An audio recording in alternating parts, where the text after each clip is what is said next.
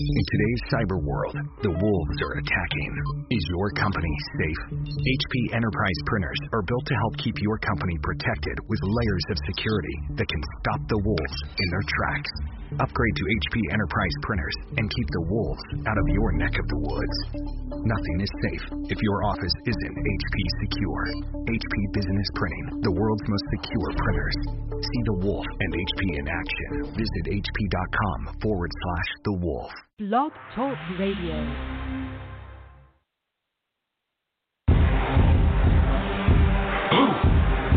Yeah. You already know what time it is. It's that official time. Where we take this worldwide. Let's go.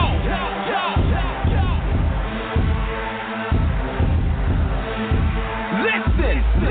So now it's time to turn it up. Surf the radio waves as we begin to burn it up. We all up in your area like landscape. Definitely bringing you the power slam and pancakes. It's the mandate that you tune in. It's time to move out so we can move in and recognize that this is no illusion. I'm here to clear the air so that there is no confusion. It all started off in the book of Genesis when Jacob was wrestling with who he thought was his nemesis. And when the man saw he couldn't overpower him, he touched his hip but he really could have devoured him. And from that point then we hear a name change, rearrange the game, so now we gotta change lanes. So I'm here to let you know it's time to listen to the Pancake and Power Slam show. Let's go! Turn it up. It's the Pancake and Power Slam. Turn it up. It's the Pancake and Power Slam. Turn it up. It's the Pancake and Power Slam show. Turn it up. It's the Pancake and Power Slam. Turn it up. It's the Pancake and Power Slam. Turn it up. It's the Pancake and Power Slam show. Turn it up.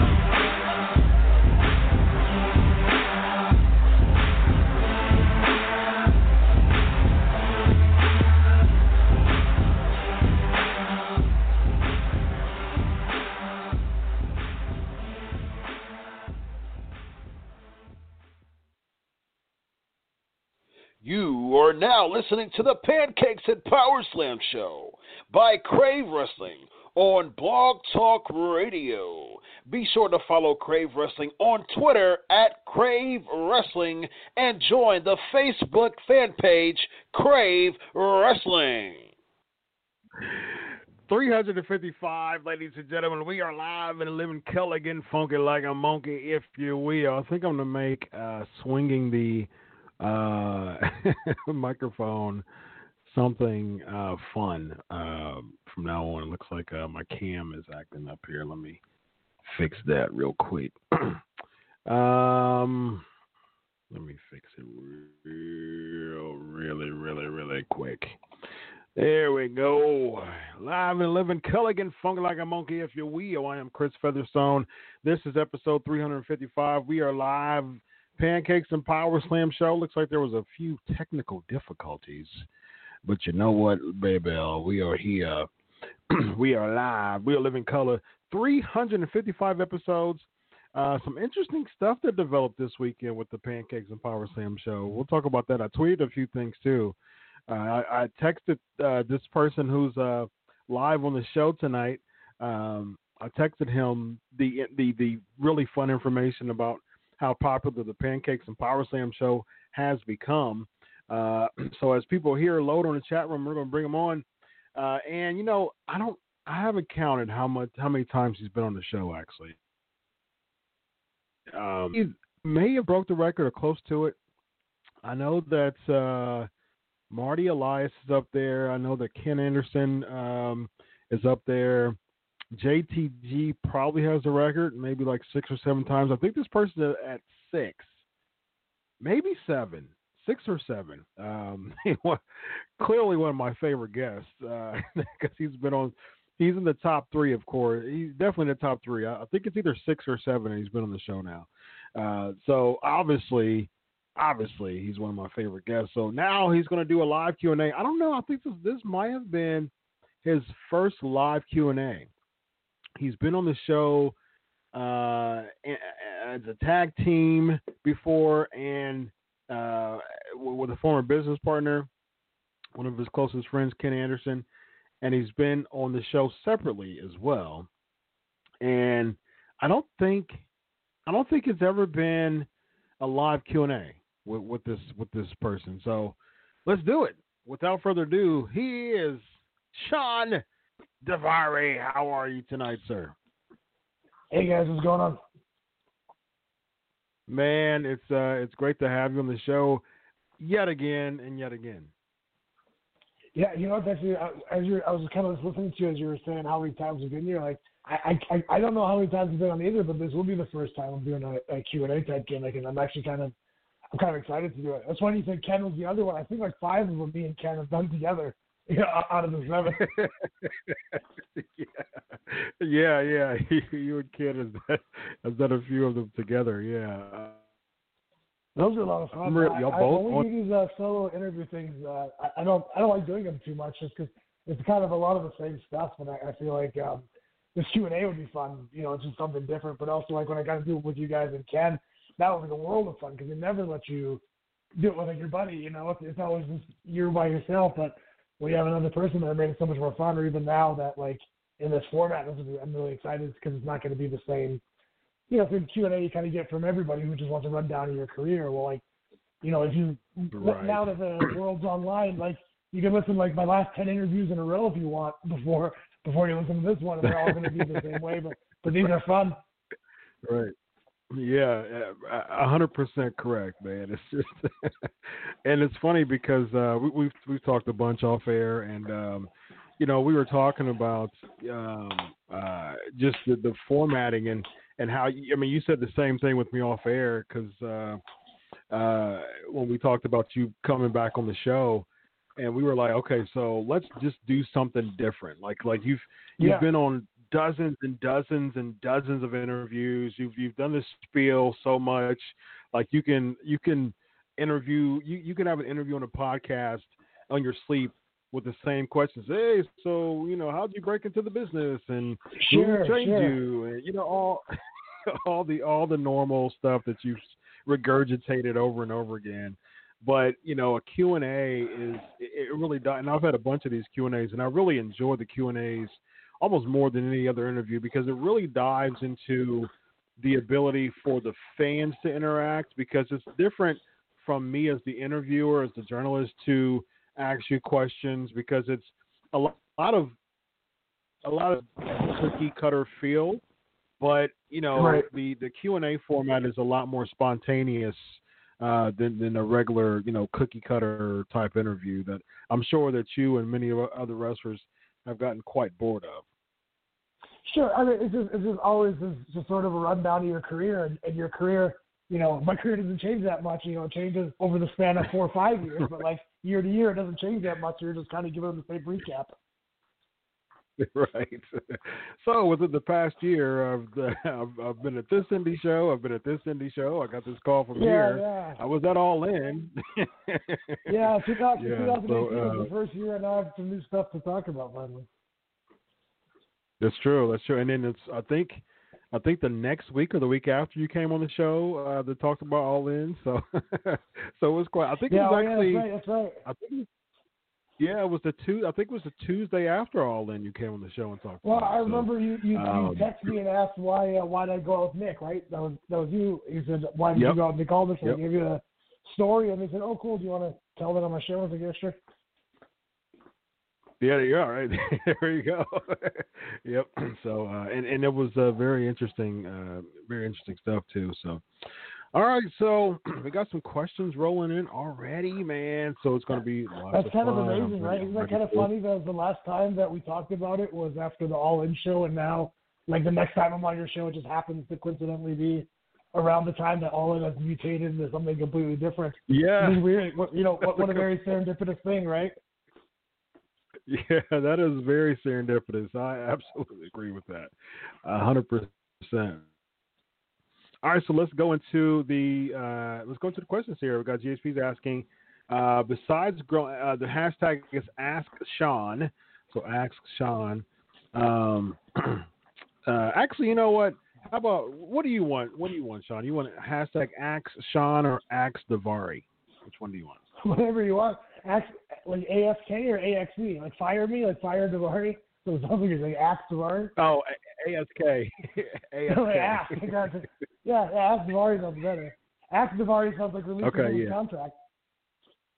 Right. Yeah. Hashtag Axe Davari. Yeah, Axe Davari. So what are we going to say? Fire Davari today. Yeah, get him out of here.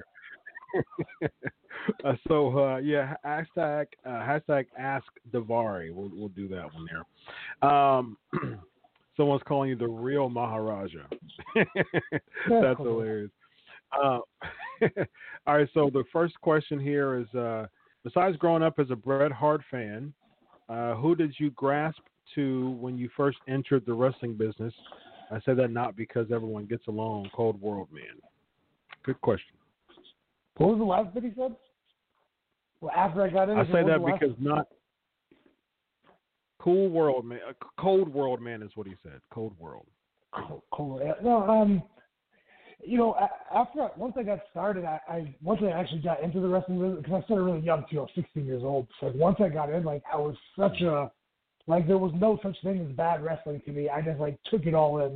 When I was a fan, there was some stuff I liked and some stuff I didn't like, but once I started wrestling, I just loved all of it. I loved tag wrestling, the girls, the guys, high flying heavyweights, blood and guts and violence and glass and barbed wire and also technical stuff from Europe. Once I got into business, and I still am that way. I just am enamored by all aspects of it, and I'm really enamored by seeing what people do in the ring and how the audience reacts to it. That's the part that fascinates me. That's why I can like so much different stuff. It really doesn't matter what's happening in the ring. I'm really fascinated by what happens in the ring, and then after it happens, I like to watch the audience and see how they react. And that really is more fascinating to me than the actual production they're putting on in the ring. Yeah. You know what's something we haven't done? So I think I might want to integrate this with the Q&A. We never did a name. I've never done a name association with you. As many times as I got you, as you've been on the show, I've never done a name association with you. So I don't have a good memory. As people every single time, I don't remember. No, we've never had one. It's funny. And I don't even remember the first year. I think probably this show celebrates 7 years in April. I think. Wow. I think you started coming. I think the first time you came on was 2015 or 16, maybe. So yeah, that's when I was writing for Sports Illustrated. Yeah, I think. Yeah, I think 2015 when I was writing for Sports Illustrated. That was the first interview. That's how we kind of got. Yeah. That's totally. I forgot that was our initial connection. Cool. Yep. That's how we got cool. In the very beginning was the SI piece, and that was the first interview I had with you. And I think that was late 15. I think it was late 15. So it's been a while. It's crazy. Actually, I want to look that up and see what year that was. I think it was late 15, if I'm not mistaken, the first time I interviewed you on the show. So, someone said that you could have easily been in the hardcore division because you're tough as nails. Any hardcore division stories? No, I'm wondering what they're referencing. I mean, I appreciate the comments and I kind of agree with it, but I wonder what in my career they saw that made them jump to that conclusion. Usually I'm a cowardly heel. I wonder why they got there. But no, I love wrestling for the ICP, man. Anytime I do those Juggalo Championship Wrestling shows, they are so much fun. Mm-hmm. All their matches, there's no DQs in their matches, and anything goes. And a lot of times I've got to wrestle with Too Tough Tony, who was their heavyweight champion at the time. I have a really good series of matches with him, and those involve, tables and fire and all that stuff. And especially Necro Butcher. I got to wrestle with Necro Butcher quite a bit, and he was a lot of fun. I like it so much because it's not something that I get booked in often, so they're super rare for me. There are some hardcore guys, so that's kind of their gimmick, and they do them all the time. They're just a run-of-the-mill thing that they do, or they don't do them. But it's nothing that was ever my shtick, so I rarely get them. So when I've had them pop up, here and there, it's only a couple times a year that maybe I get to do it. So it's a lot of fun. It's definitely a new challenge for me. Mm-hmm. Yeah. All right, so I wrote the article. The article was published on November 18th, 2015. So November. So right at the beginning of 2016. Yeah, so November 18th, 2015 was when I published the article. So I think you were on the show a week or two beforehand. So that's the first time you were on the show, November of 2015. Cool. So it's been a while, man. Joe said, loved you as a manager back in the day. Mark Henry, great colleague. Kurt Angle, Muhammad Hassan, enjoy them all. Wanted to get your take on if WWE could use more managers to help enhance talent in these scripted times. Yeah, of course. I mean, I think at any time past their presence or going into the future, as long as the manager is effective in the act, it's good. It's a good thing. But there's a lot of times, where the manager is just a part of the act, but it really doesn't bring anything to the table. I was kind of lucky, with the exception of Kurt Angle being his manager. I was always kind of lucky where I got to be showcased with a guy for a specific reason. And even with Kurt, I had a purpose. My purpose was the people were cheering him, and he was a bad guy, so they needed me to stay with him so he could, hold to the heat against Cena. So I really had a purpose in that sense. But what I meant to say was his act, he was so over and popular and set on his own that I was kind of like a hat in the hat at that point. Like, he didn't need me.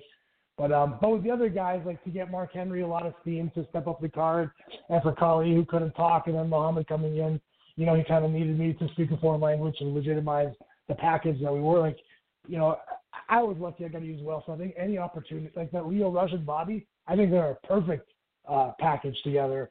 The way, what Lio brings to the table and what Bobby brings to the table together, it's like a plus. The sum of their parts are greater than what they're doing separately, I think. Mm-hmm. Yeah, I'm a huge Bobby Lashley fan. I was very happy with what happened on Raw. I liked it. I've said on the show before, I liked the pairing. I liked the pairing at the beginning, and then as the weeks progressed, they just poorly booked them, and it seemed like Lio Rush was having kind of shining. And then they kind of, what they did on Raw with him winning the Intercontinental Championship, finally they allowed Lashley to get some type of shine because it seemed like Lio Rush was kind of overpowering him character-wise. But I think it helps Lashley, but we'll see. All right, so let's do some name association before I ask a few of these questions. I'm really interested about this. Actually, I'm pretty excited because we've never done this on the show with you. I've done it with a bunch of other people, but never done with you. All right, so let's and I'm looking. A PG version of just backstage story, if you can, or how this person is, and just the raw and uncut. Let's anybody else, any of the chat room, if you have a wrestling name for a name association, drop it as well while we ask the question. So let's start with I want to say somebody kind of different because you usually get the John Cena's and the Triple H's and stuff like that. How about Mark Henry? Mark is such a cool dude, and this is going back to even before we worked together.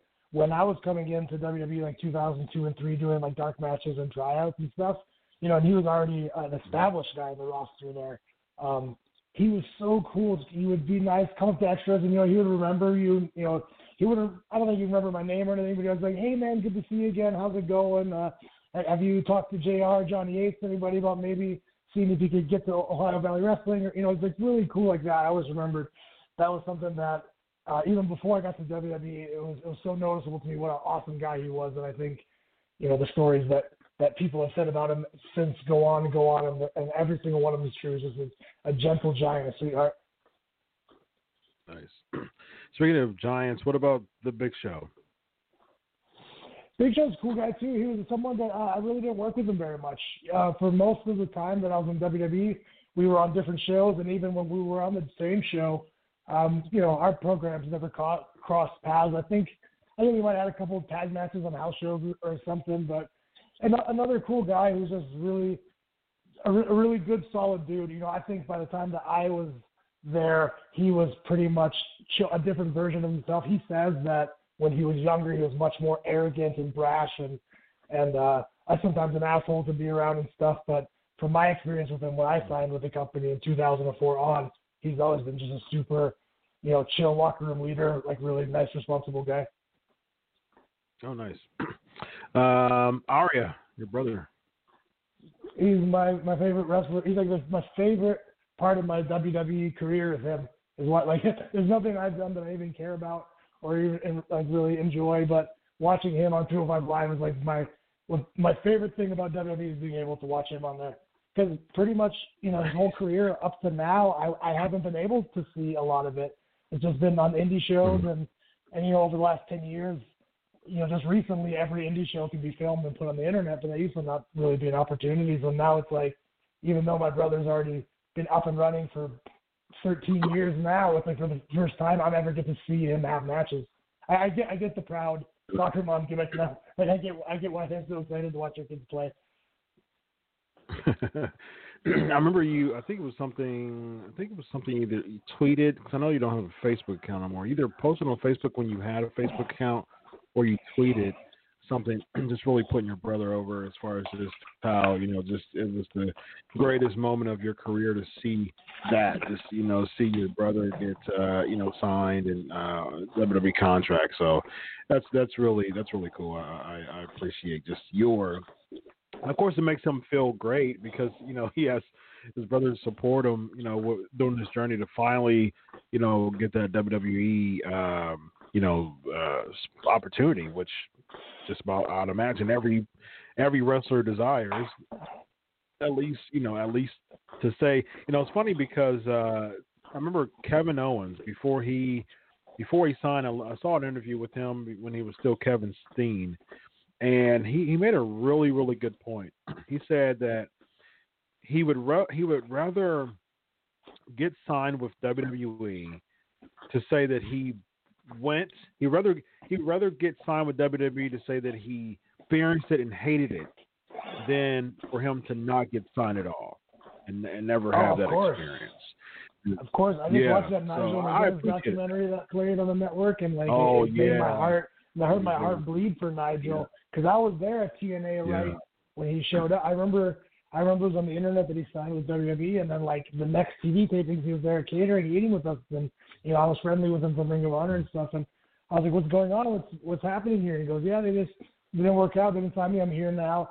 And that was the extent that he put it over to me. But then when I was watching this, I was going, "Oh crap!" Like I had no idea how much that was eating him up inside. I really was so ignorant, and he never sold it or nothing, or never explained it to me or anything. I just thought, "Oh, the WWE thing didn't work out, and he's in TNA now." And then watching that documentary, I was like, "Oh, that poor guy, he was crushed." Yeah, I saw it too, and I, I agree. Just my heart just went out for him as well. Just to have it yanked, and to be truthful about what was going on with him. Just to have the doctor still not clear him after he had clearance from his, his particular, doctor, and it was just really sad. I mean, it's awesome that he's commentating now, but at the same time, I'd imagine, because I remember he was talking to Mauro Ranallo. You can't ever understand when people have situations like that as the path that you take to, where he is right now. He seems extremely happy, and I've seen him every time. I've been to an arena when WWE's been in town or whatever, and we both chit chat or whatever. And he's so happy now, and let's not excuse from the realm of possibilities that he was a part of the first season of NXT and he choked out Justin Roberts and was fired and never brought back. It's very possible that this story wouldn't have been a pretty one. He could have been potentially Loki, where Loki came in there. They really didn't use him the way Loki wanted to be used. It was an awful experience, and then he left. And then maybe he wouldn't have this beautiful commentary position he has now, and he seems to love and leave probably more days at home with his family. So it's one of those things that you never know. You just can only empathize with what somebody might have been going through when it happened, but to try and hold on to that and unhealthy to try and hold on to that and say, oh, I wish I got there. It's like, no, you don't. You do because you think you would have gone there, you would have won the Royal Rumble, and you would have main evented WrestleMania, and you would have been the world champion. You think that's what would have happened, but there's no promise of that. There's no promise you would have got down to developmental and build them out, would have injured you and you were gone, and they would have let you go because you had no knees left. You don't know. Yeah, I think that is a fantastic perspective, a fantastic point toward that. 100% agree with you. I think it's just it all just lined up the way that it was supposed to, and like you said, he could have been just a forgettable name of the past, like a unfortunate. At that time, it's very possible he could have been like Scotty Goldman. Yeah, or Braden Walker, Chris Harris. At that time, it's very possible. You never know, but it was just so heartbreaking to see that that's what he was going through. Yeah, exactly. Yeah. Especially now that he's enjoying it so much, it's fantastic. Right, exactly. I agree with that. So, all right, a few more name drops and a few more questions, and I'll get you going, man. Of course, as always, I enjoy chatting with you. Definitely. Let's see. Wild Boy's asking. Let's ask this one, JSP. You had to know you were going to get this question. Whether it was house show or TV, what was the worst pop you and Muhammad Hassan received? The worst pop? Yeah, the worst pop you ever received. If you try to say like the most heat, like I don't know what the worst. Does that mean like the quietest reaction, the worst pop, or does it mean the most heat? Yeah, let's go with that one. Let's go with both. The best heat and the worst heat. I know the worst pop to me sounds like no crowd reaction, and I've been fortunate in my career. I've never really had that happen. But I would say like the strongest reaction I ever heard was at the Madison Square Garden show when Hulk Hogan returned, and me and Muhammad were beating up Shawn Michaels, and Hogan came out on Raw for the first time in a while. And that pop for Hogan was the most intense thing I've ever. There was at the end of the segment, there was like gray stuff on my hair, and it was dust from the rafters because the people were making so much noise. The rafters were vibrating. Wow. It was. If you go back and watch it on YouTube or something, like it's ridiculous for how small of an arena that was, how nuts the people were going. Garden's always electric anyways. And then probably the most heat I ever had was one time me and Great Khali, I was just out there, it was Great Khali wrestled Rey Mysterio on a SmackDown in San Diego, and this one, I think it was like right after Rey won the belts too, like as first time in San Diego as world champion, and Khali squashed him in a non-title match in like 30 seconds. And like it was just an extent of like boos that it wasn't necessarily the most. He just didn't end, and then that was the only time I was leaving an arena where people were like rocking our car and throwing like batteries and lighters at us and stuff, and like destroying Rey Mysterio in San Diego was the most sacrilegious thing you could do. Yeah, that's how you get heat. That's how it's supposed to be. Name association. Joe says JBL. John's a guy that never really had he was just like an older guy, so it was never kind of in my circle. Like he was around at SmackDown and stuff, but like, most of the 19, 20-year-old guys, we like to just go out after the shows and party. Like we weren't hanging around too much. We had a couple like international tours where you just kind of like sit around in catering or after the show and just like drink, and like it'd just be it was like a night out at camp where you just pick on everybody or whatever. It's just like, the big kids pick on the younger kids type stuff. But anything serious, I wasn't a part of. And usually all of that BS was just like waiting till they started getting drunk, and then the older guys wanted to go to sleep, and the young kids would go out to nightclubs and party. Wild Boy's asking, how fulfilling is it to train the next crop of wrestling talents? Dude, I didn't even think about this. Like when I got into working more behind the scenes in wrestling, I just thought it was just a logical transition that somebody should make when they're getting ready to, or in the process of winding down their in-ring career. A complete side effect of it that I didn't even think of is how much I would enjoy it when I would have certain talents that would start to click. And I have a handful of kids from the Academy of Minneapolis. I still talk to them. I think about, I'll see a wrestling match and I'll see a move and I'll be like, oh, that's perfect for so-and-so. And I'll shoot them a text and be like, hey, watch this clip on YouTube. You should try this next time you wrestle. stuff. That stuff is so fulfilling, way more fulfilling. I think it's a little bit of that same kick I was talking about watching Arya wrestle. It's way more fulfilling to see somebody else succeed with my guidance than it is to use my own guidance to make myself succeed, if that makes any sense. Yeah, it's the modern day Karate Kid. It's the same Yeah, deal, yes, sort of. Like if I got to go out on, NXT and do a dark match, like it would be, whatever. It's a job. It's just something I would do. But like when one of my kids from the academy, his name is JDX, Justin Xavier, when he got to go down to NXT and do a dark match, I was just like, oh my God, I was so happy. I'm so excited. Like, look at it, it's like just here. It was so, for me, it would just be like another day of going to work and having a match.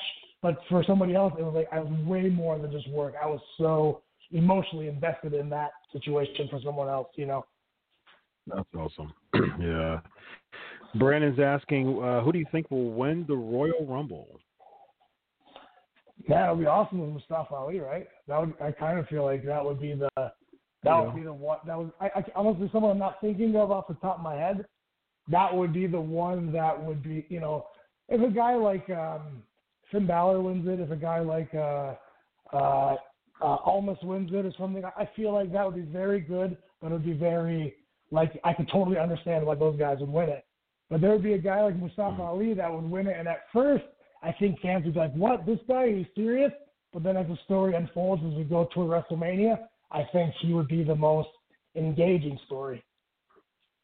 And it'll wrap around. It's a very bold prediction, by the way, but it'll wrap around to how he got, how he debuted on SmackDown Live, especially if Daniel Bryan retains the, WWE Championship. He's kind of moved into Joe now, feuding with Joe, but he still kind of has some loose ends when it comes to Daniel Bryan. So it'll make sense. The way in a beautiful situation, I would love to see Mustafa Ali win the Royal Rumble and go wrestle Daniel Bryan at WrestleMania, and the finish of that match doesn't even matter at that point. Like, by the time Mustafa Ali gets to WrestleMania, he's a made star, win, lose, or draw. Daniel Bryan has a new opponent, so that's, when you're super over like Daniel Bryan is or like AJ is, it's hard to find those guys' opponents. That's the thing that people always have a hard time understanding is you're a victim of your own success. When you're super popular, it's hard. In either way, super popular as a heel or super popular as a babyface. When you're popular, it's hard to find your opponents. Those champions that are kind of like lukewarm are the best ones because you can match them with anybody. But when you got a champion who's like super popular in either direction, heel or babyface, they're really hard to book with. And then you end up just getting a lot of rematches when you do have something that works. Good point. Simply Deep is asking, have you ever had an embarrassing moment in the ring?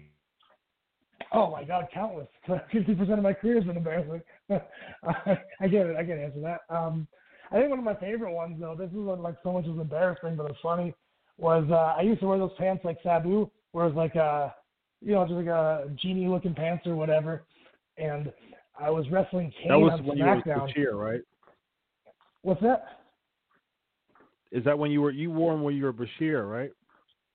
Yeah, I did it as Bashir, and I did it in WWE and stuff, and I was wrestling Kane on SmackDown, and I was like climbing out of the ring, and he was supposed to grab me, and as he grabbed me by the seat of the pants, and he pulled it, like it has a waistband on it, but the string on the waistband like snapped when he like pulled it, and he pulled it, and he was like pulled my pants down, my ass was hanging out on SmackDown, so I'm trying to get out of the ring. I was like, oh crap. Oh no. So I was like, so we just finished our deal or whatever. I'm like, it's SmackDown, don't tape it, it'll fix it by Thursday or whatever.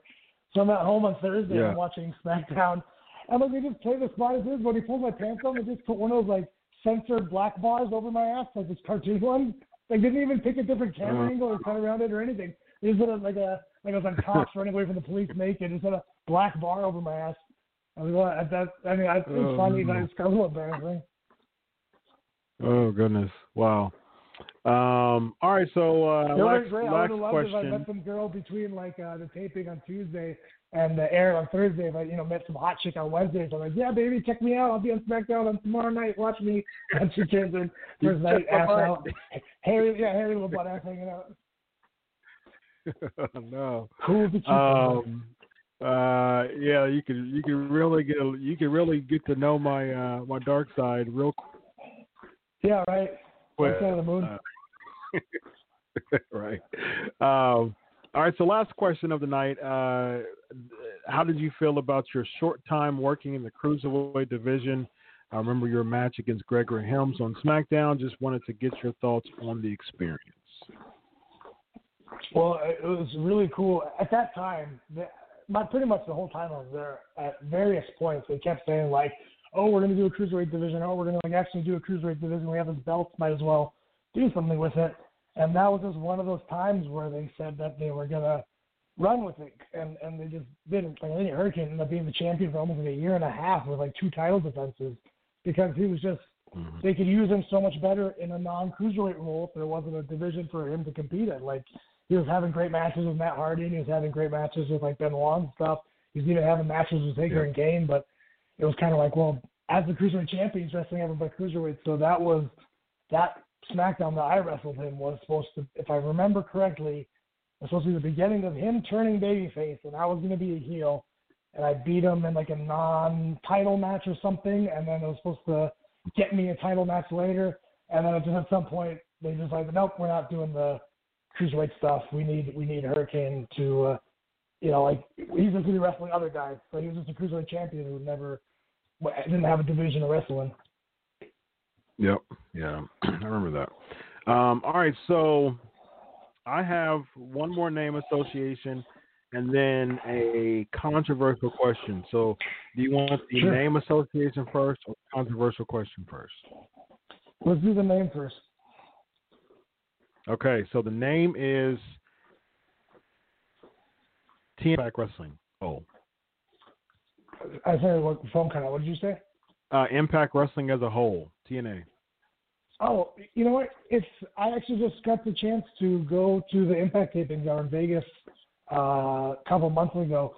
It's a whole different company, so I really don't know what was going on in TNA when the Dixie Carter got out of it and all that stuff ended. But to me, that kind of, you could put a bookend in that and say, hey, that might have been the end of TNA, because even though what's happening now with Anthem and Scott D'Amore is still called Impact Wrestling and Don Callis and everyone, what they have going on over there, it's still called Impact Wrestling. They still own all the assets of what TNA Wrestling was. Like, it really feels like a whole different thing. Like, when I went back there, it did not feel like the Impact Wrestling that I wrestled on for like 2.5 years that was owned by Dixie Carter and run by Jeff Jarrett. It just felt like a whole new company. It felt very similar to when I started working for Lucha Underground. It just felt like a whole new thing. Some familiar faces, like when I went to Lucha Underground, I knew Krista Joseph and Johnny Nitro and Del Rio from WWE and stuff, but like it was just a whole new, it was the same faces but a whole different product. That's what Impact Wrestling feels like to me now. Is a common name, but it's a whole new. If you watch it from when I believe Jeff Jarrett left the picture and Scott D'Amore and Don Callis took over, from that point on, it's definitely a whole new product. And in my opinion, it's a better product. Very interesting. I just wish that they had better exposure, because the whole Pursuit deal, Friday, they're, going, and it just seems like their exposure has been worse and worse. It went from, Sports Time. I agree with you about the Pursuit channel possibly, or even the move to Pop TV or anything. I agree that could be seen as a demo. I mean, I shouldn't say it could be seen. It is a demotion coming from Spike TV. But I will say that I don't feel the future of any media, be it sports entertainment or pro wrestling sports entertainment, is really going to matter anymore, the destination and time slot. I feel like the future of all media is going to be consumed on demand when wanted. And I feel like whatever the Pursuit Network or whatever they do on TV isn't nearly as good of a deal as them being allowed to have first-run content on Twitch. That's going to allow TNA to be in more homes than any network would ever provide them to, and that's what they need right now. Is they need exposure more than they need the guaranteed money from the network. Is they need people to know who they are. So maybe being able to be first-run on Twitch could be even better than any network deal they could potentially land. Who knows? But I would think so. Yeah, let's hope. Let's hope, because it just seems like they're just getting tougher and tougher to just really give them exposed. Like I agree with you 100%. The Twitch deal is a good call, 100%. It's just that the money, the big money deals is typically in the television when it comes to the television. Oh, absolutely. So let's hope. There's no doubt in my mind that they're going to keep looking for another television deal as well, which is probably the nicest part about this Pursuit deal is because Anthem owns the network, I'm 100% sure, but I would feel very confident since Anthem owns the network, they don't have any sort of non-compete with Impact Wrestling. So I'm sure while they have a home on Pursuit, they're still more than welcome to talk to other networks and say, hey, do you want to give us a ton of money to air Impact Wrestling? And if they come to some sort of agreement, I'm sure Pursuit would be more than happy to sign off on them switching networks to bring in income for Anthem. Yep. I agree with you 100%. Yep. Hopefully it does work with that. All right. So here's my controversial question. Well, a short question in between. Here we go. Do you desire to work with AEW at all? That's not the controversial question, but that's my question in between. Oh yeah, I'm a pro wrestler, man. I get in where I fit in. It doesn't matter what three letters the promotion is called. It doesn't matter who's across the ring for me, man. Like that's something I've always prided myself on. Is even all the way back to before I even had a name for myself when I was doing independence and promoters were like, hell, if you work for me, you can't work for this guy, and if you work for that guy, you can't work for this guy. And I've always kicked off against that. I said, I'm a wrestler. If you would like me at your event, if you feel like I can bring something to the table for your company, and I am, available to work for you, I'm happy to be there. And that goes from any independent promotion all the way up to AEW, all the way up to WWE, to even Hollywood, whatever. Like, I'm a performer. I just get paid to show up to perform. That's the extent of my commitment to a specific thing. Yeah, that's awesome. All right, so here's the controversial question. Hope this doesn't break up any of our friendship or anything. I'm a business guy. I'm a journalist, and I like the riveting stuff. So here it is. Does Sean Daivari believe that Chris Benoit should be in the WWE Hall of Fame?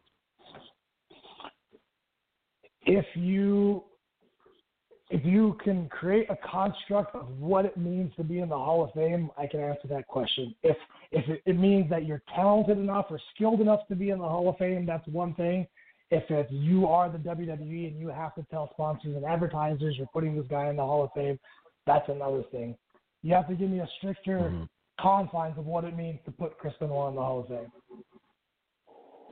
Well, I mean, I think just typically the criteria of WWE putting wrestlers, it's a overall landscape of their career, but as you know, especially with the China deal, the political aspect of it is very prominent as well. So I guess China's a whole that automatically. China's a whole different story, though. China is completely different. The end of China's life versus the end of Chris Benoit's life, in comparison to their pro wrestling career, are night and day.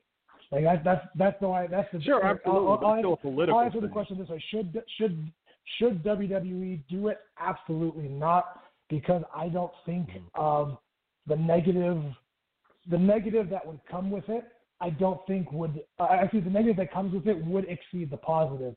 Now, if we can rewind time and say that prior to Chris Benoit's death, if he retired from the sport of professional wrestling in the year 2005, and he just disappeared like CM Punk from the pro wrestling business and never was seen again, that person is, I think anyone would say there's no question about it. But you can't, you don't get to pick and choose the cards we're dealt, This is the hand you're dealt. You can either fold or you have to play it. And I think in this situation, it's a story where you would have to fold. I think that's the perfect answer. I agree with that. 100%. But, it's hard. It's really hard to say. Like, you can't. Yeah, you'd have to. Was his body of work in the professional wrestling business enough to warrant him a spot in the Hall of Fame? No question about it. But because of the circumstances of everything, is it something that should happen? I don't see anyone on the planet that would benefit from it more so than maybe some people would be hurt by it. Yep, I agree, 100%. I personally think that China should be in the Hall of Fame, though, even given the circumstances. I think it's a political move for both of them, but it's much more on a very serious, severe PR disaster if Chris Benoit ever steps foot in the Hall of Fame. China, on the other hand, I don't agree at all with what she did before, just her personal life. But at the same time, I personally think that China should be in the Hall of Fame because there are other people in the Hall of Fame who have very bad resumes in their personal life as well. So I'll tell you what, man. At the end of the day, you have to look at the whole thing again as WWE creates television content. At the end of the day, being in the Hall of Fame, to me, it lives in the same realm as being like, why wasn't Mr. Perfect world champion? Why wasn't Razor Ramon world champion? There's no good answer for it. Even Vince McMahon doesn't have a good answer for it. No. If you asked him when those guys were under his roster, do you think Kurt Hennig and do you think Scott Hall are world champion materials, and would you like to see them as world champions someday? Vince McMahon would probably be at the front of the line saying, yes, that's a good idea. We should do that. But just sometimes things don't happen. And I think we have to look at the Hall of Fame the same way too. For Scott Hall to never be the WWF champion and Mr. Perfect to never be WWF champion, I don't think there's any person on the planet that could say if it happened they would have failed. I think everybody on the planet knows that, hey, if either one of those guys were champions, they would have been a success story. There's no question about that.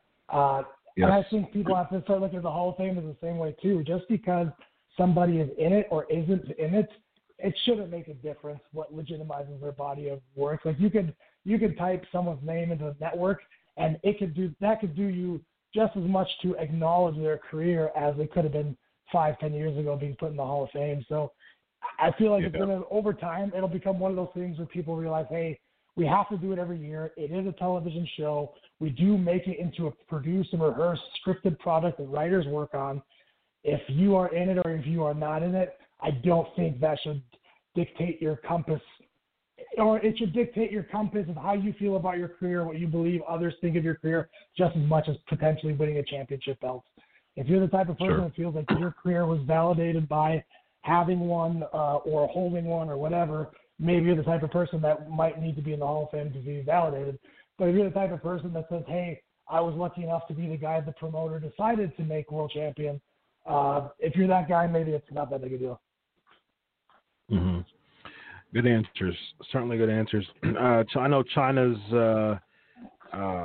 family and representatives have been lobbying for her to get in there via Twitter quite a bit. That's the worst thing they can do. So, let it be.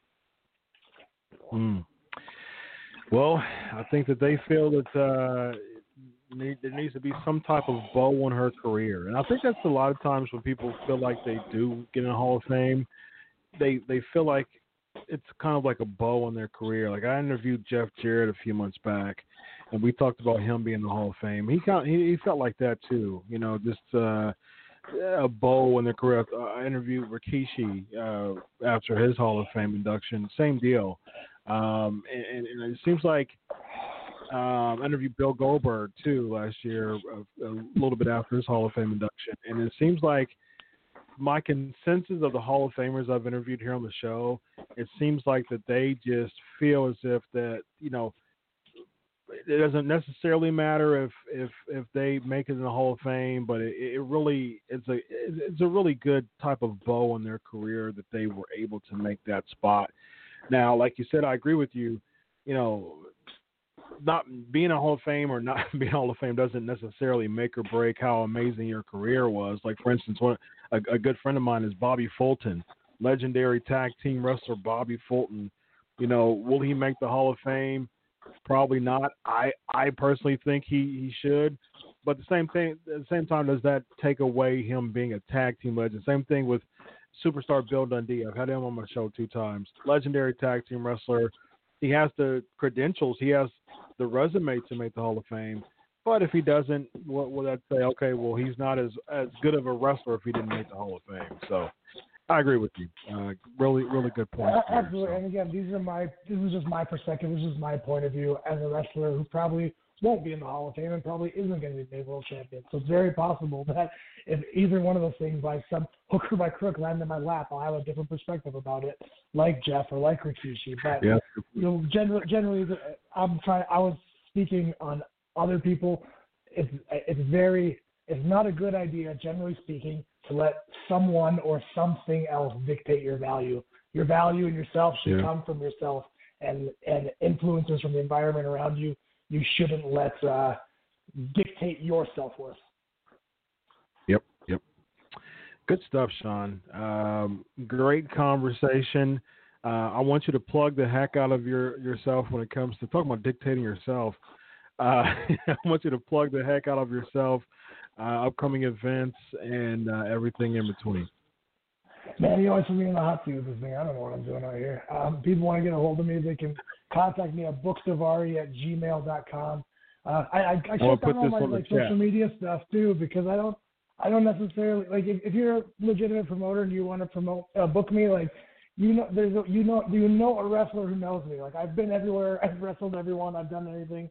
If you like, it's one of those things where people ask like, how do I get a hold of you? I'm like, just try. Like if you just try, you'll succeed. Like just call the only other wrestler you know and say, hey, do you have Sean's number? I bet you they have it. Like it's not that I don't need to be on Facebook and Twitter and all that stuff for people to get a hold of me. Coming up, I'm going back to Japan in February for DDT Pro. I'm really excited. I haven't been to Japan since 2011, so I'm really excited to go back. And then now is just a really, really exciting time to be a wrestling fan for me. Actually, like there's so much.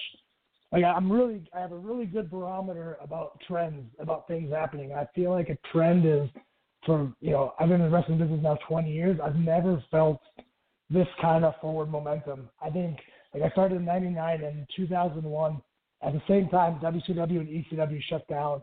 And since 2002 and 3, I feel like everything's kind of been the same-ish, maybe little blips of stuff here and there, but Ring of Honor got the HDNet TV deal, like Lucha Underground pops up, little things, little blips. Yeah, but this is the first time in a long time the entire industry, I feel, is like on an upswing. I've never felt this kind of momentum before, and I'd like to actually, next time I talk to a guy who was around from the early 90s to the late 90s, I want to ask them, what did that momentum building into the 2000s felt like? Because I wonder if they feel it like I'm feeling it now. I'm just feeling around the globe a growth of wrestling or interest in wrestling, which is always going to filter out the less interesting stuff or force them to adapt.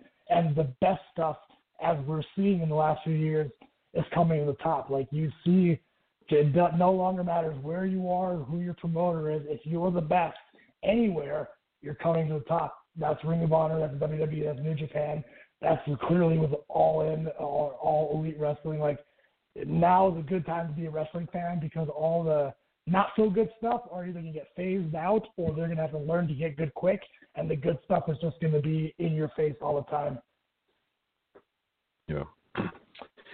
Man, amen to that. Just to be fair, there's one more question to someone who just hopped on, just a 10-second answer because I know you got to go. Sure. Daniel's asking, how do you feel personally that WWE went to Saudi Arabia, yet Hassan was considered too much heat to push? Also, your thoughts on them using your Iranian descent for heat in Saudi Arabia.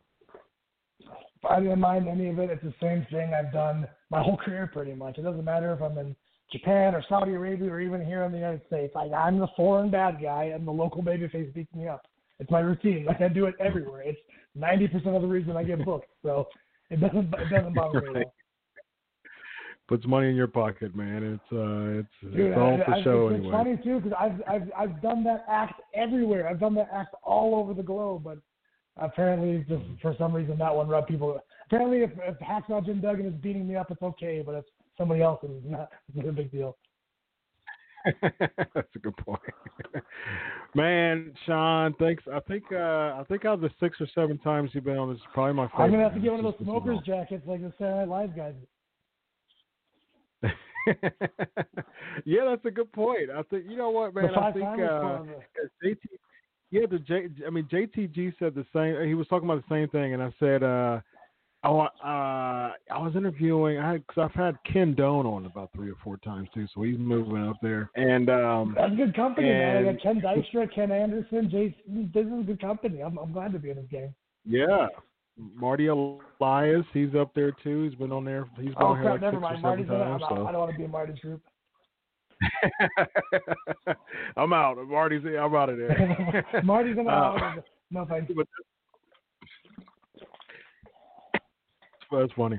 I don't know. Well, it's so funny because I think that's a good point. I think I need some type of jacket, some type of 5-timers club jacket. I don't know if you're going to be at Mania. Maybe I'll give you like a plaque or something. Yeah, I'll be there. That sounds like a good idea. Yeah, sounds good. Sean, it's been a pleasure, man. Thanks for coming on the show. Thanks for having me, dude. Take care. All right, bye-bye. Man, oh man, wow. Good stuff. Shawn Daivari, that was fantastic, man. So big shout out to Shawn Daivari for being on the show tonight. And that was absolutely fantastic. All right, so and he just texted me, thanks, pal. You're welcome. Publicly say you're welcome, man. Make it very, very public. Kudos to Shawn Daivari, man. Always one of my favorite people to bring on the show. And I'm going to text him back, actually. And I'm going to text him back, thank you, because I really appreciate him coming on the show. All right, so let's dig right into it. Let me bring in my boy, Evan Tech Proud. How you doing, sir? Doing well. What an honor and privilege it is to be back in the land of living yeah, in man. the mothership. Do apologize for the Facebook yes, noise. Sir. The chat to my buddies that was listening in. Great interview by Daivari, who I would say is a Hall of Fame candidate for the Pancakes and Power Slam show. Only been on there about 10 times. He's a regular. I know we all got our regulars. I have mine on your show. You have yours. Your regulars and yours. So it's all good, man. P&P Hall of Fame. I like that. Little man. Us as black people should be happy. It only took us a few years. We finally got a black man as a champion. Good old brother Lashley, which Featherstone. I told y'all we was with. They used to go WrestleMania weekend, and matter of fact, it was WrestleMania weekend. Ran into him and what's the other dude? Kenny King. It was Lashley, Kenny King, and one of the UFC guys. Rampage Jackson, or one of them dudes. Lashley does. Maybe Big Mo. Or King Mo. King Mo. No, it wasn't Big Mo. It wasn't Big Mo. But anyway, I ran into Lashley. King Mo. It ran into Lashley, ran into Kenny King, cool guys. We talk off air. And we did it. We did an interview. Of course, like you know how it is. I could never post it because he was about to go to WWE. And we jokingly said, all right, Bobby, once you say with your loudest voice, welcome, good evening. He got all pumped up. And as he was about to talk, he said, just like that. So Lashley does not talk loud. That is him. He's soft-spoken. Even his regular voice is how he is. And I'm happy for Lashley being the IC champ, black. I think when the last black IC champ, we had Benjamin. Was it Benjamin? Wasn't he the last one? Oh, wow. That's a good point. I think it was my man Ahmed. Anybody got any comments on Ahmed? I'm still friends with him. I can text him if y'all got any Ahmed Johnson questions. It won't be Pancakes and Power Slam appropriate. So how does that? You know how Ahmed is, how Tony is. But I think man. Ahmed, Ahmed Godfather. Oh man. What you did? What you stepped into the zone? My zone. You see me? My zone. It's kind of like an end zone. Once you're in there, you score.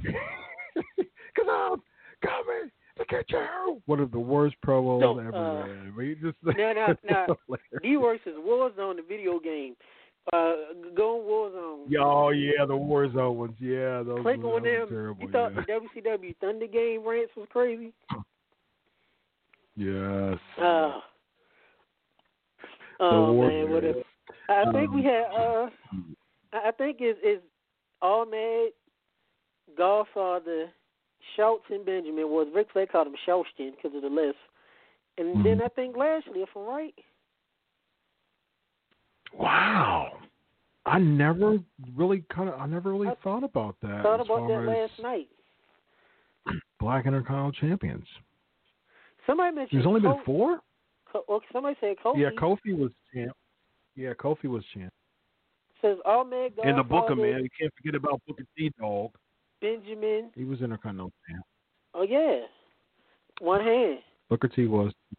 Yeah. Well, Booker, we counted 6, right? Yeah, Booker was. Yep. Yeah, Tony, he was feuding with Christian for the Benjamin, Booker, Kofi. Yeah, 6. D'Lo was not. Wait a minute, D'Lo. Yeah, he was. Euro-Continental. He was Big E. He was Euro-Continental. Big E. No, yep, Big E was too. MVP. Yep. Nope, MVP was U.S. champ. MVP was U.S. No, was IC. Let me see. Yeah, hey, I'm just happy for last year. He gives good deed. I thought, I know we're going ahead of Raw, but I'm just happy about that. Yeah. Oh, no, it's all right. I wasn't planning on saying about Raw anyways. Did GHC say Patrick Mahomes? That's not... all right, so we got a bunch of Ask Chris questions. Davari good guy. Me back here. He said very laid back. He said very laid back vibe, more conversational with me and you than some other hosts. So thank you for putting my show over, man. Thank you for putting me over. Very much appreciate that. All right, let's see. List of Intercontinental Champions. And the flyer says thumbs up or thumbs down. So I wanted to give a shout out to JYD for a second.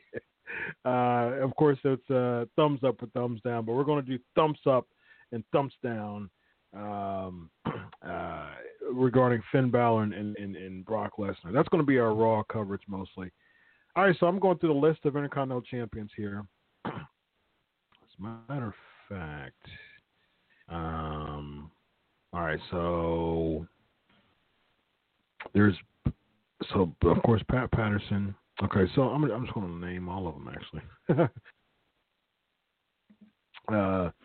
Patterson, Patera, Morales, Morocco, Tito, Valentine, Savage, Steamboat, Honky Tonk Man, Warrior, Rude, Perfect, Tornado, Brett, Mountie, Piper, Bulldog, Michaels, Janetti, Reza Ramon, Diesel, Diesel, Jarrett, Dean Douglas, Goldust, Ahmed. So the first Black Intercontinental Champion was in 1996, which was 17 years after the title started. Yeah. And then Mero, another Black Intercontinental Champion. I forgot him. Triple H, The Rock, Owen, Austin, Shamrock, Val Venus, Road Dogg, Godfather, Edge, D'Lo, China, Jericho, Angle, Benoit, Rikishi, Guerrero, Billy Gunn, Hardy, Kane, Albert, Lance Storm, Christian, Test, Regal, RVD, Booker T, Dog, Orton, Shelton Benjamin, Carlito, Flair. Flair won the title in 2005. I forgot Flair won. Oh, yeah. man. Nitro. Yeah, exactly. Umaga. Kofi. Kofi won in 2008. Punk, JBL, Mysterio. It's funny, Jericho hasn't won. It's been almost 10 years since Jericho won his last IC championship. Drew McIntyre, Ziggler, Barrett, Ezekiel Jackson. That's another black Intercontinental champion. I just talked to him today, actually. Need to get him on the show. I talk to him pretty often now, actually. Who was that? Need to get Ezekiel Jackson on the show. Ezekiel Jackson. Good dude. Yeah. Yeah, he is. Yeah, very good dude. Strong believer too. Who else? Cody, Show, Miz, Curtis Axel, and Curtis Axel beat Chris Jericho. I think it was at a pay-per-view. I forgot what pay-per-view it was, but he beat Chris Jericho, I think, for the Intercontinental Champion. To retain the Intercontinental Championship. I forgot what show it was, but I'm like, man, they really try to do something with Axel. They realized it was just DOA, really. Yeah. But he kept the belt for like what, 5 months, 4 months? No, like. Yeah. Over 5 months. For a while, IC title was like, let's just throw this on you as a tester and to see how well you do. Oh, for sure. Yeah, absolutely. Yeah. Back in the day, you had to work.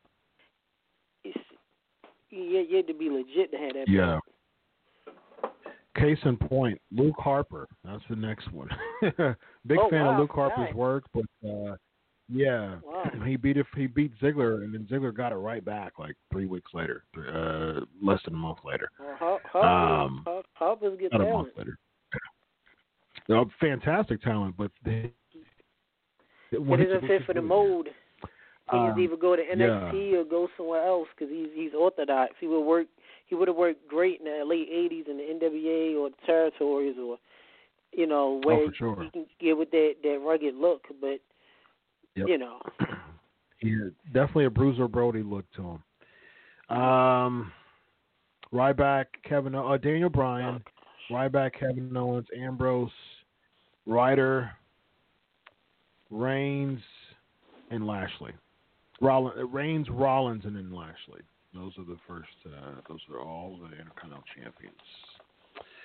All right, so let's address a few of these Ask Chris questions before we get into the headlines and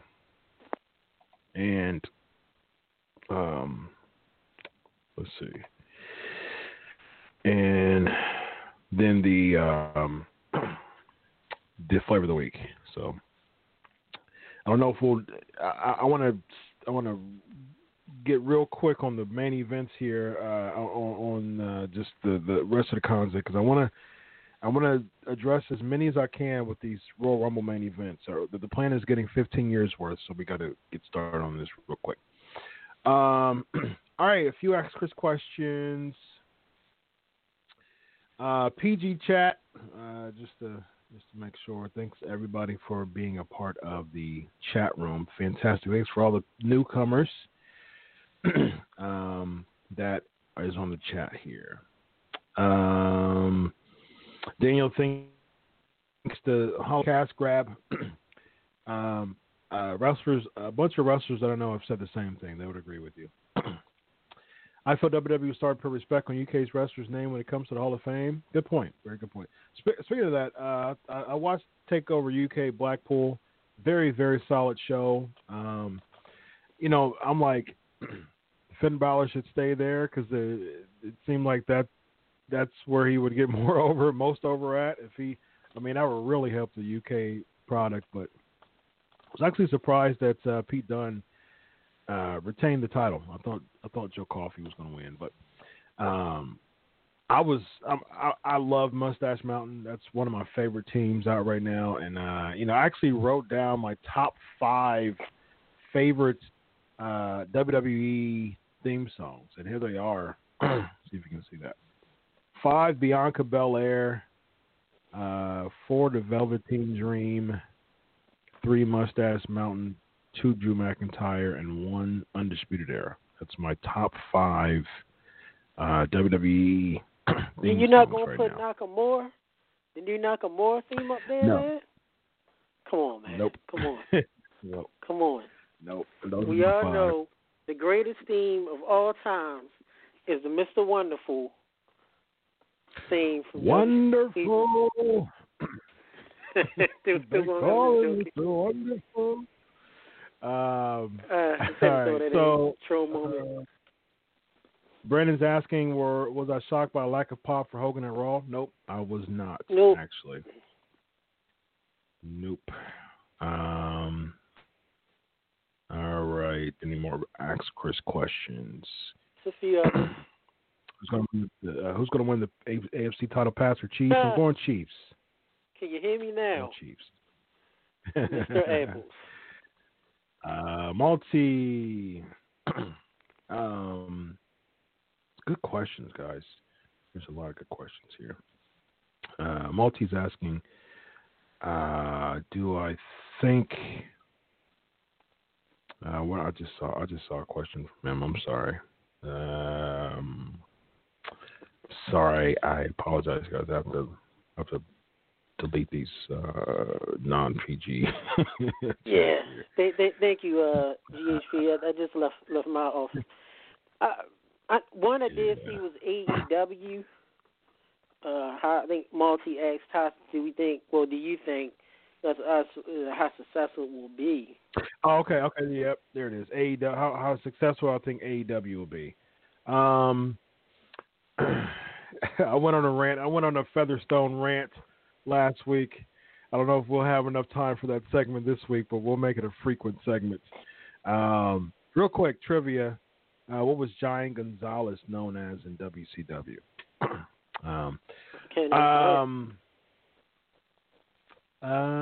Yeah, so I went on my Featherstone rant last week, Multi. The best way that I can explain that to you is to check out last week's show. And, I timestamp all of my segments. So it'll talk about the AEW. I think it was the 1 hour and 6 minute mark. And I ran it for about 32 minutes. So that's the best to describe that, actually. Black Star is asking, do I think Eric Bischoff will be creative for AEW? Good question. He doesn't want to travel. Probably have to do with travel. It's a lot of traveling. So because I think he wants to remain a homebody, I don't think he'll do a lot of. Good job, Daniel. El Gigante. El Gigante. I don't think he'll do a lot of extra travel related stuff. So, Brandon's asking, do I think Finn will be the Demon at Royal Rumble? He better be. 40,000 strong Phoenix stadium events. It's like a mini Mania. You got to go all out, man. You better.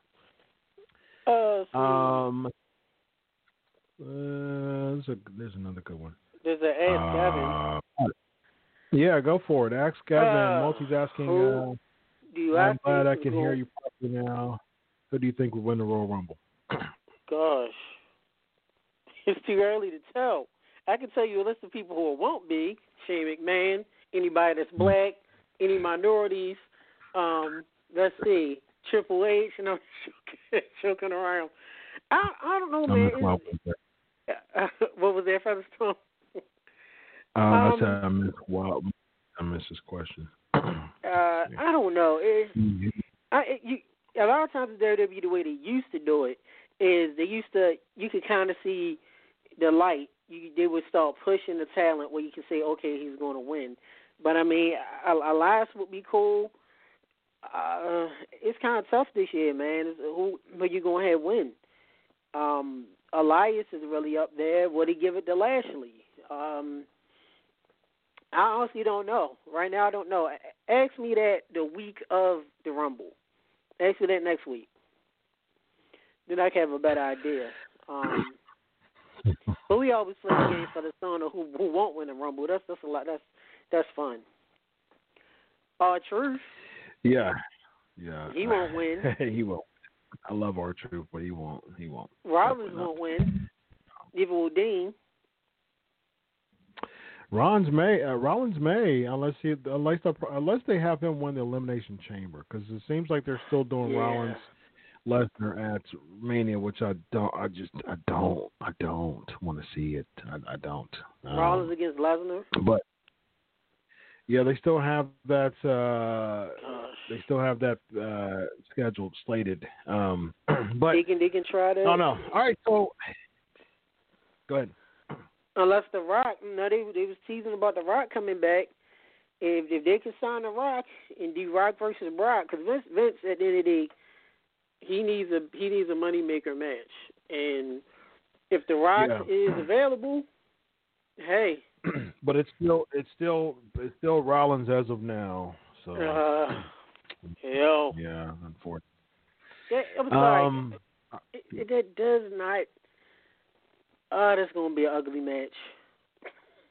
Yeah, absolutely. All right. So Wobble was asking if it wasn't for AEW with the Young Bucks helping Finn win the title off of Brock, the Royal Rumble would be the perfect scenario for them debut.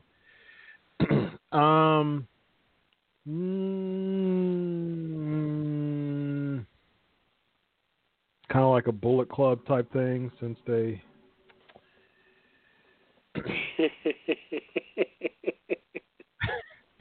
Living Marty, Kurt Hawkins, Zack Ryder won't win. You're right. I don't know. No. Now I'm for a heel Balor. If he had Balor? Not by himself, I'm not for a heel Balor by himself. I am for a heel Balor if he was in a faction. I've said that before. I think Balor should turn heel and reunite with the club on SmackDown. I've said that before. I'll be okay with that, but and then him and the Bucks, they're not a threatening faction. So I don't know if I'm sold on that.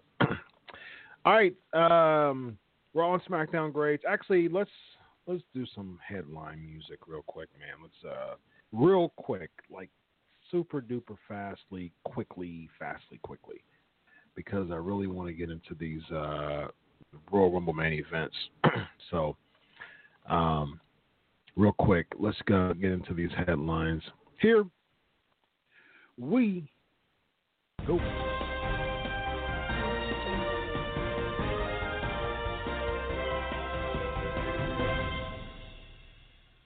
Okay.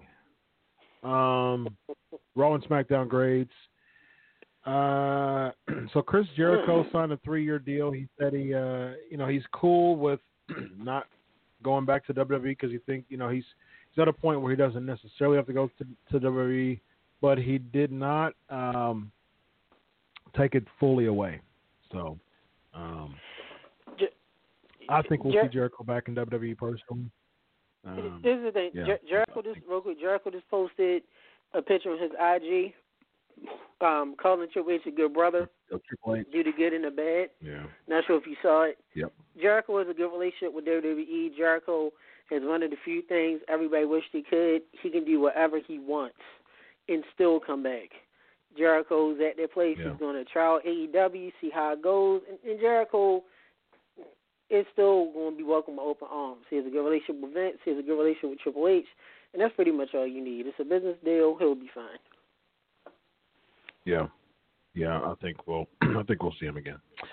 So the call-ups for Raw and SmackDown. Let's do the Raw. Actually, go ahead and do the Raw and SmackDown grades as you're doing it now. Raw and SmackDown. Great. Bob Boy's asking, when did WWE start to put a major emphasis on wrestlers constantly pointing at the WrestleMania sign? That's a good 20? question. I remember Batista doing it in 05. Remember Batista doing it in 05. I would say 04. Because remember WrestleMania 20, that's when he first had to sign up, and everybody started pointing to it. Remember it was WrestleMania with the double X's. 04, that's when Bill Wild won, right? Yeah, about 04 was when they started kind of alluding. That's when they first started the whole sign thing, because it was 20 years of Mania, WrestleMania, 20 years. Yeah, WrestleMania. Comes back. All right, cool. I was getting a lot of positive reactions towards last week when Vince McMahon was talking to Kevin Dunn about Kurt Hawkins taking Chris Jericho's spot on the intro. Take him out. Hit him. Hey, you know what I'm saying? Take him out. Adam, take him out. And outlaw Ron Bass. Anyone. Oh, man. Even Virgil. Put anyone on there. Anyone. Yeah. Mike Butcher, get her. Where's Iron Mike? Oh, he's passed away. I'm sorry. The family of Iron Mike Sharp. How about what about Virgil? Get Virgil. Get him. Get that one guy, Hakushi. Get him, Adam. Put Lonely Virgil on the intro. and the old time Mark, Frenchie Martin had him. Oh, there you go, Frenchie Martin. It's so crazy, man. Iron Mike Sharp. We were talking about Iron Mike Sharp passing away. I don't think we should have. He was one of the greatest enhancement talents ever. Him and F.D. Jones. Really put people over, yeah. But I tell you what, you put Lonely Virgil on the Titantron. Put him on there now, Kevin Dunn. Put him. And Ricky Richter, she's not multitasking. Multitasking. Do you think Vacant is the greatest WWE wrestler of all time? He's got every title ever in the company. Yes, 100%. Why is Vacant not in the Hall of Fame? That is a disgrace. Vacant wishes to be announced. Yeah, TBA. TBA has been on every single card. The most popular host, the most popular feature of every card is TBA. Next trivia question: who did Taka Michinoku defeat to win his first WWE Light Heavyweight title? TBA and Vacant are the 1-2 punch of sports entertainment. All right, so thumbs up. Okay, so let's see. We have solid B for both from Wild Boy. I think Daniel said it was a dumpster fire, a Raw grade dumpster fire. SmackDown was a tire fire, aside from Almas versus Mysterio. Praise said it. All right. I give Raw a B. SmackDown, I don't know what in the world was happening at the end. Coast to coast for Terminator with ice cream cake. Yeah. What was going on? SmackDown, C. Yeah. SmackDown, give it a C plus. Raw was actually solid show. I enjoyed it for the most part. Well, it didn't surprise me that Balor was going to win. Actually, that's in the thumps up or thumps down, as we're going to do. We're going to do it JYD style tonight. Thumps up or thumps down. Should Finn Balor versus Lesnar at WrestleMania? What do you think? Thumbs up or thumbs down, or thumps up and thumps down? We'll do it JYD style. We got a WrestleMania main event. All right, so let's zoom through this. We've only got about 10 minutes or so. Raw B. I enjoyed Raw overall. There was a bunch of moments that I didn't necessarily care about, but I like it had an Attitude Era feel to it because it actually there was a story that went through, and I love just interweaving stories through, and that's what wrestling should be. It's a comic book come to life. You got to give me a story. Now we kind of had that. So from what I've heard, I think Meltzer reported Finn Balor versus Strowman was the plan ever since I think Crown Jewel. So it's been like about 6. It's been about 2 months. The plan now, because Strowman with his elbow surgery, and they want to protect Strowman and not have Lesnar beat him again, which makes sense. They just decided to throw Finn in there, and the thing is, Finn was supposed to be the opponent for Lesnar last Rumble, if y'all remember, but apparently Vince pulled the plug on that one. But a year later, he's in a bigger stage. It actually worked out for Finn. He's not going to win, but it actually worked out for Finn because it's a bigger stage. So, my thing is, thumbs down for me with that. There's just Finn Balor's damaged goods for the most part. I think he can have like a good IC run, perhaps, or a good. He was on the IC feud last year. With the triple threat with him, Rollins, and The Miz, and I actually thought he was going to win that. I was actually surprised that Rollins won, but I was fine with it. I was there live, and it was pretty cool. But I'm not sold on it at all. It just the size, such a mismatch. Balor has, he's been pushed the past 2 or 3 weeks or so, but I don't think he's a strong enough baby face to really go against Lesnar, and it just seems like they're just flushing it out right now. So I'm okay with them flushing it out, which will get to the point. They had a lot of feuds like that when it comes to WWE for the Royal Rumble. They just kind of flush, wrestlers out or feuds out. So, all right. So for the sake of time, let's jump right into the for the week. So the answer for the let me see if we have any pancake thumbs up and thumbs down. Demon Finn versus good job on move. Brian Christopher.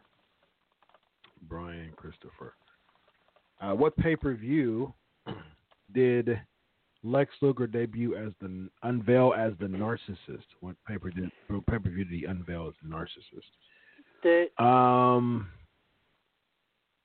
Daniel said he loved JYD when he was a kid. I did too. Huge JYD fan. How dare you insult by saying we remember anything from last year? That's hilarious. All right, so there you go. ICO Pro.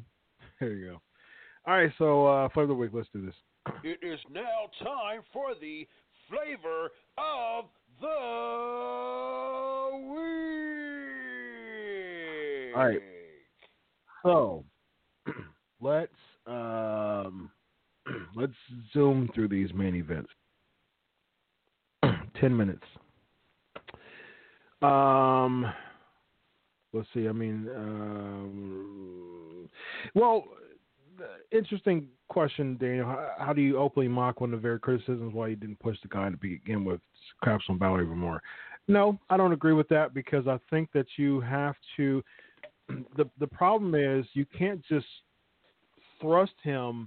You can't just poorly book him for so long and then thrust him into a big old Royal Rumble spot against Brock Lesnar and expect anyone to be like, "Oh, this is legit." Okay. Like you just can't do that. He's not at the point right now. They're like, "Oh yeah, he's a legit competitor for Lesnar."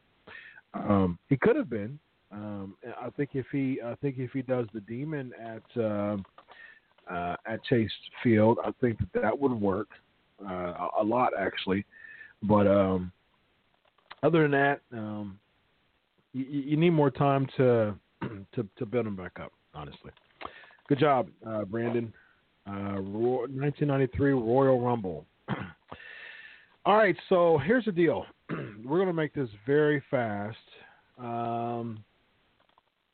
Yeah. Daniel said he's not disagreeing with that. They're totally doing it as damage control to placate. ticked off fans. Yep, good point. All right, so here's the deal. So I was talking about the main events of the Royal Rumble. I got to make this fast because I want to get until 2003.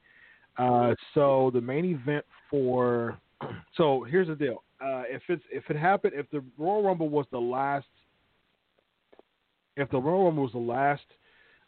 match on the card, we're going to count the one beforehand. So interesting enough, the Islanders defeating the Young Stallions in the 2 out of 3 falls match was the last match on the Rumble for '88. So that was just kind of odd to me. It was a short match. It was less than 15 minutes long. Thank you, GFP.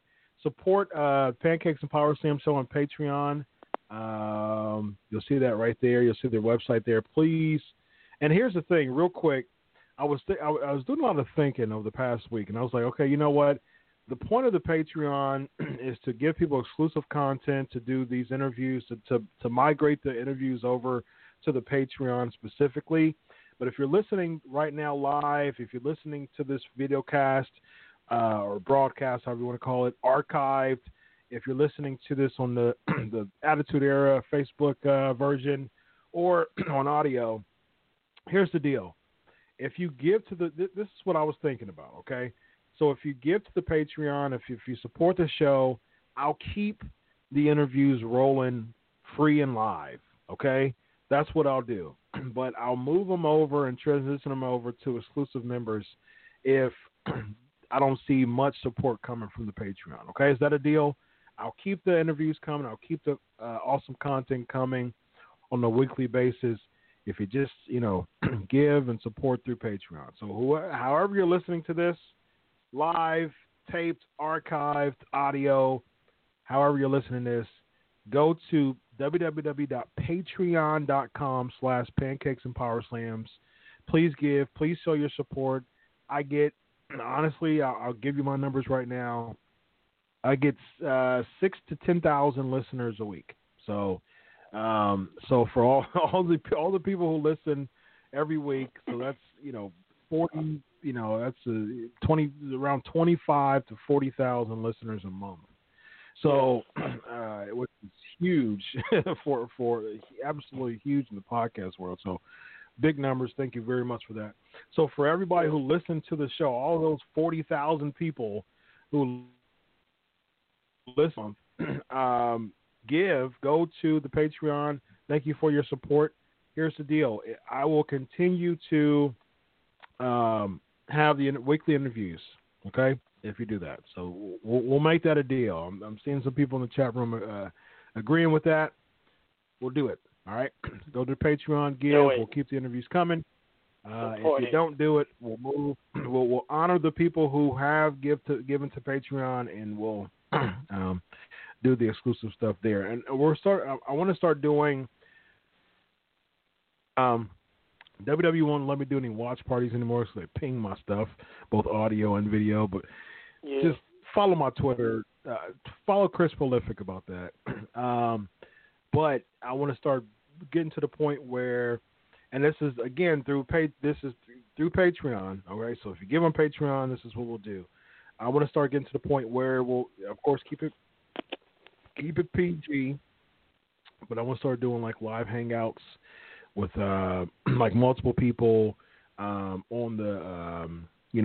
the video cast with me, just asking questions and things like that, and just having some fun with it. So give to the Patreon. I got a bunch of fun ideas, especially for WrestleMania. I want to have some live Q&As at my room for WrestleMania, and of course some expenses for that too. So I'd appreciate all your help. So, all right. So let's move over to 89 real quick because we have like 2 minutes. So might not be able to cover all of them. Someone just gave to Patreon. Thank you so much.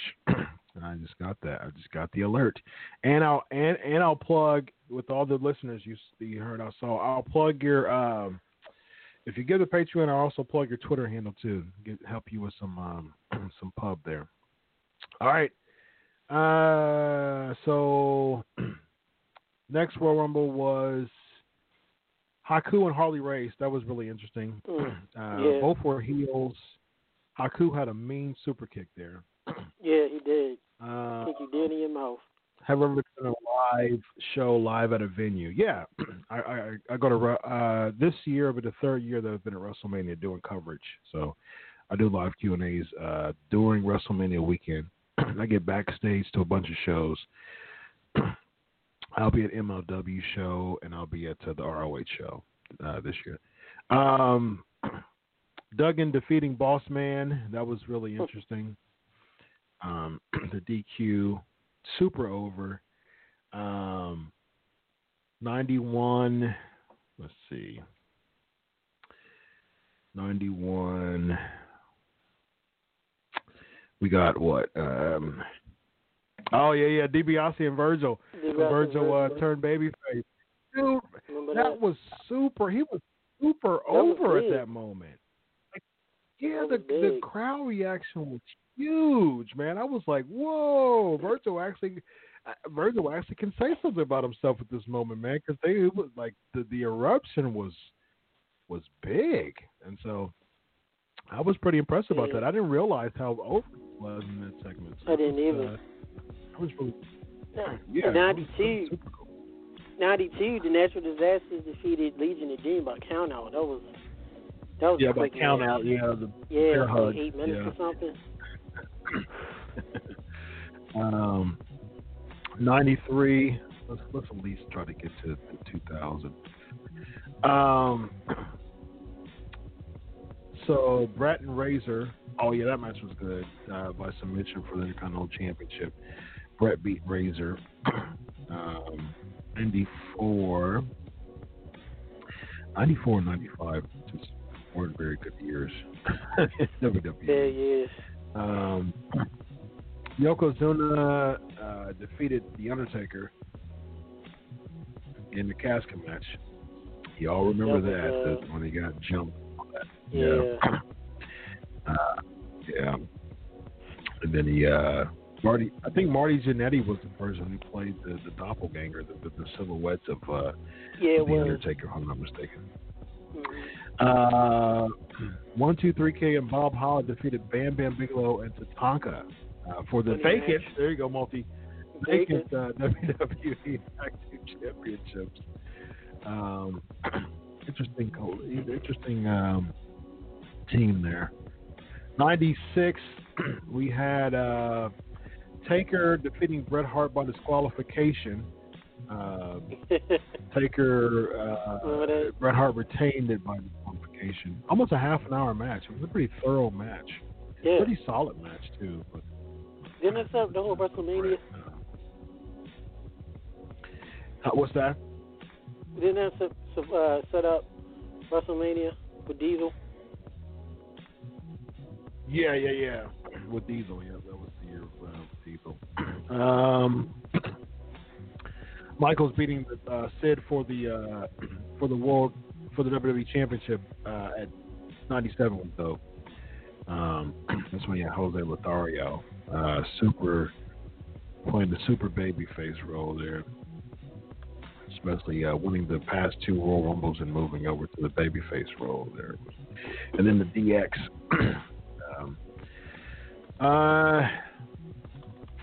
Michaels defeating The Undertaker in a casket match. Undertaker just wasn't very good at casket matches.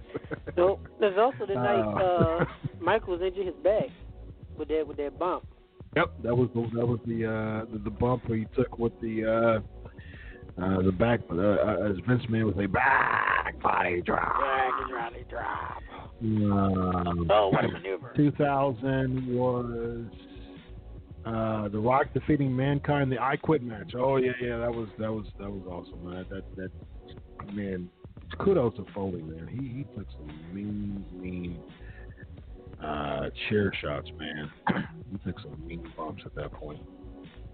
So Triple H and Cactus Jack for the street fight for the WWE Championship in 2000. That was like one of many of Foley and Triple H matches. That was a pretty good match. Good match, yeah. Super. Even The Rock did a cameo. Super good. Angle defeating Triple H to retain the championship 2001. That was a good match too. That was a very good match actually. I think we can get through them. All right, 2002 was Jericho defeating The Rock to retain the Undisputed Championship. I marked out at that because he could beat Austin the next month in No Way Out. I was actually pretty surprised that he actually beat that. That was a good match. And then 2003, it was a good match. Jericho's pretty over at that time. 2003, Angle defeating Benoit by submission. That was a fantastic match, actually. Great really, match. One of the best Royal Rumble matches ever, actually. Very good match. All right, so there you go. We got through them. And then hopefully next week we'll do the next 2004 to 2018. All right, sounds good. Fantastic show as always, ladies and gentlemen. Until next week, 3:55 in the books. Enjoy your week of wrestling. God bless, and always remember, I do it for you. Have a blessed night. Good week.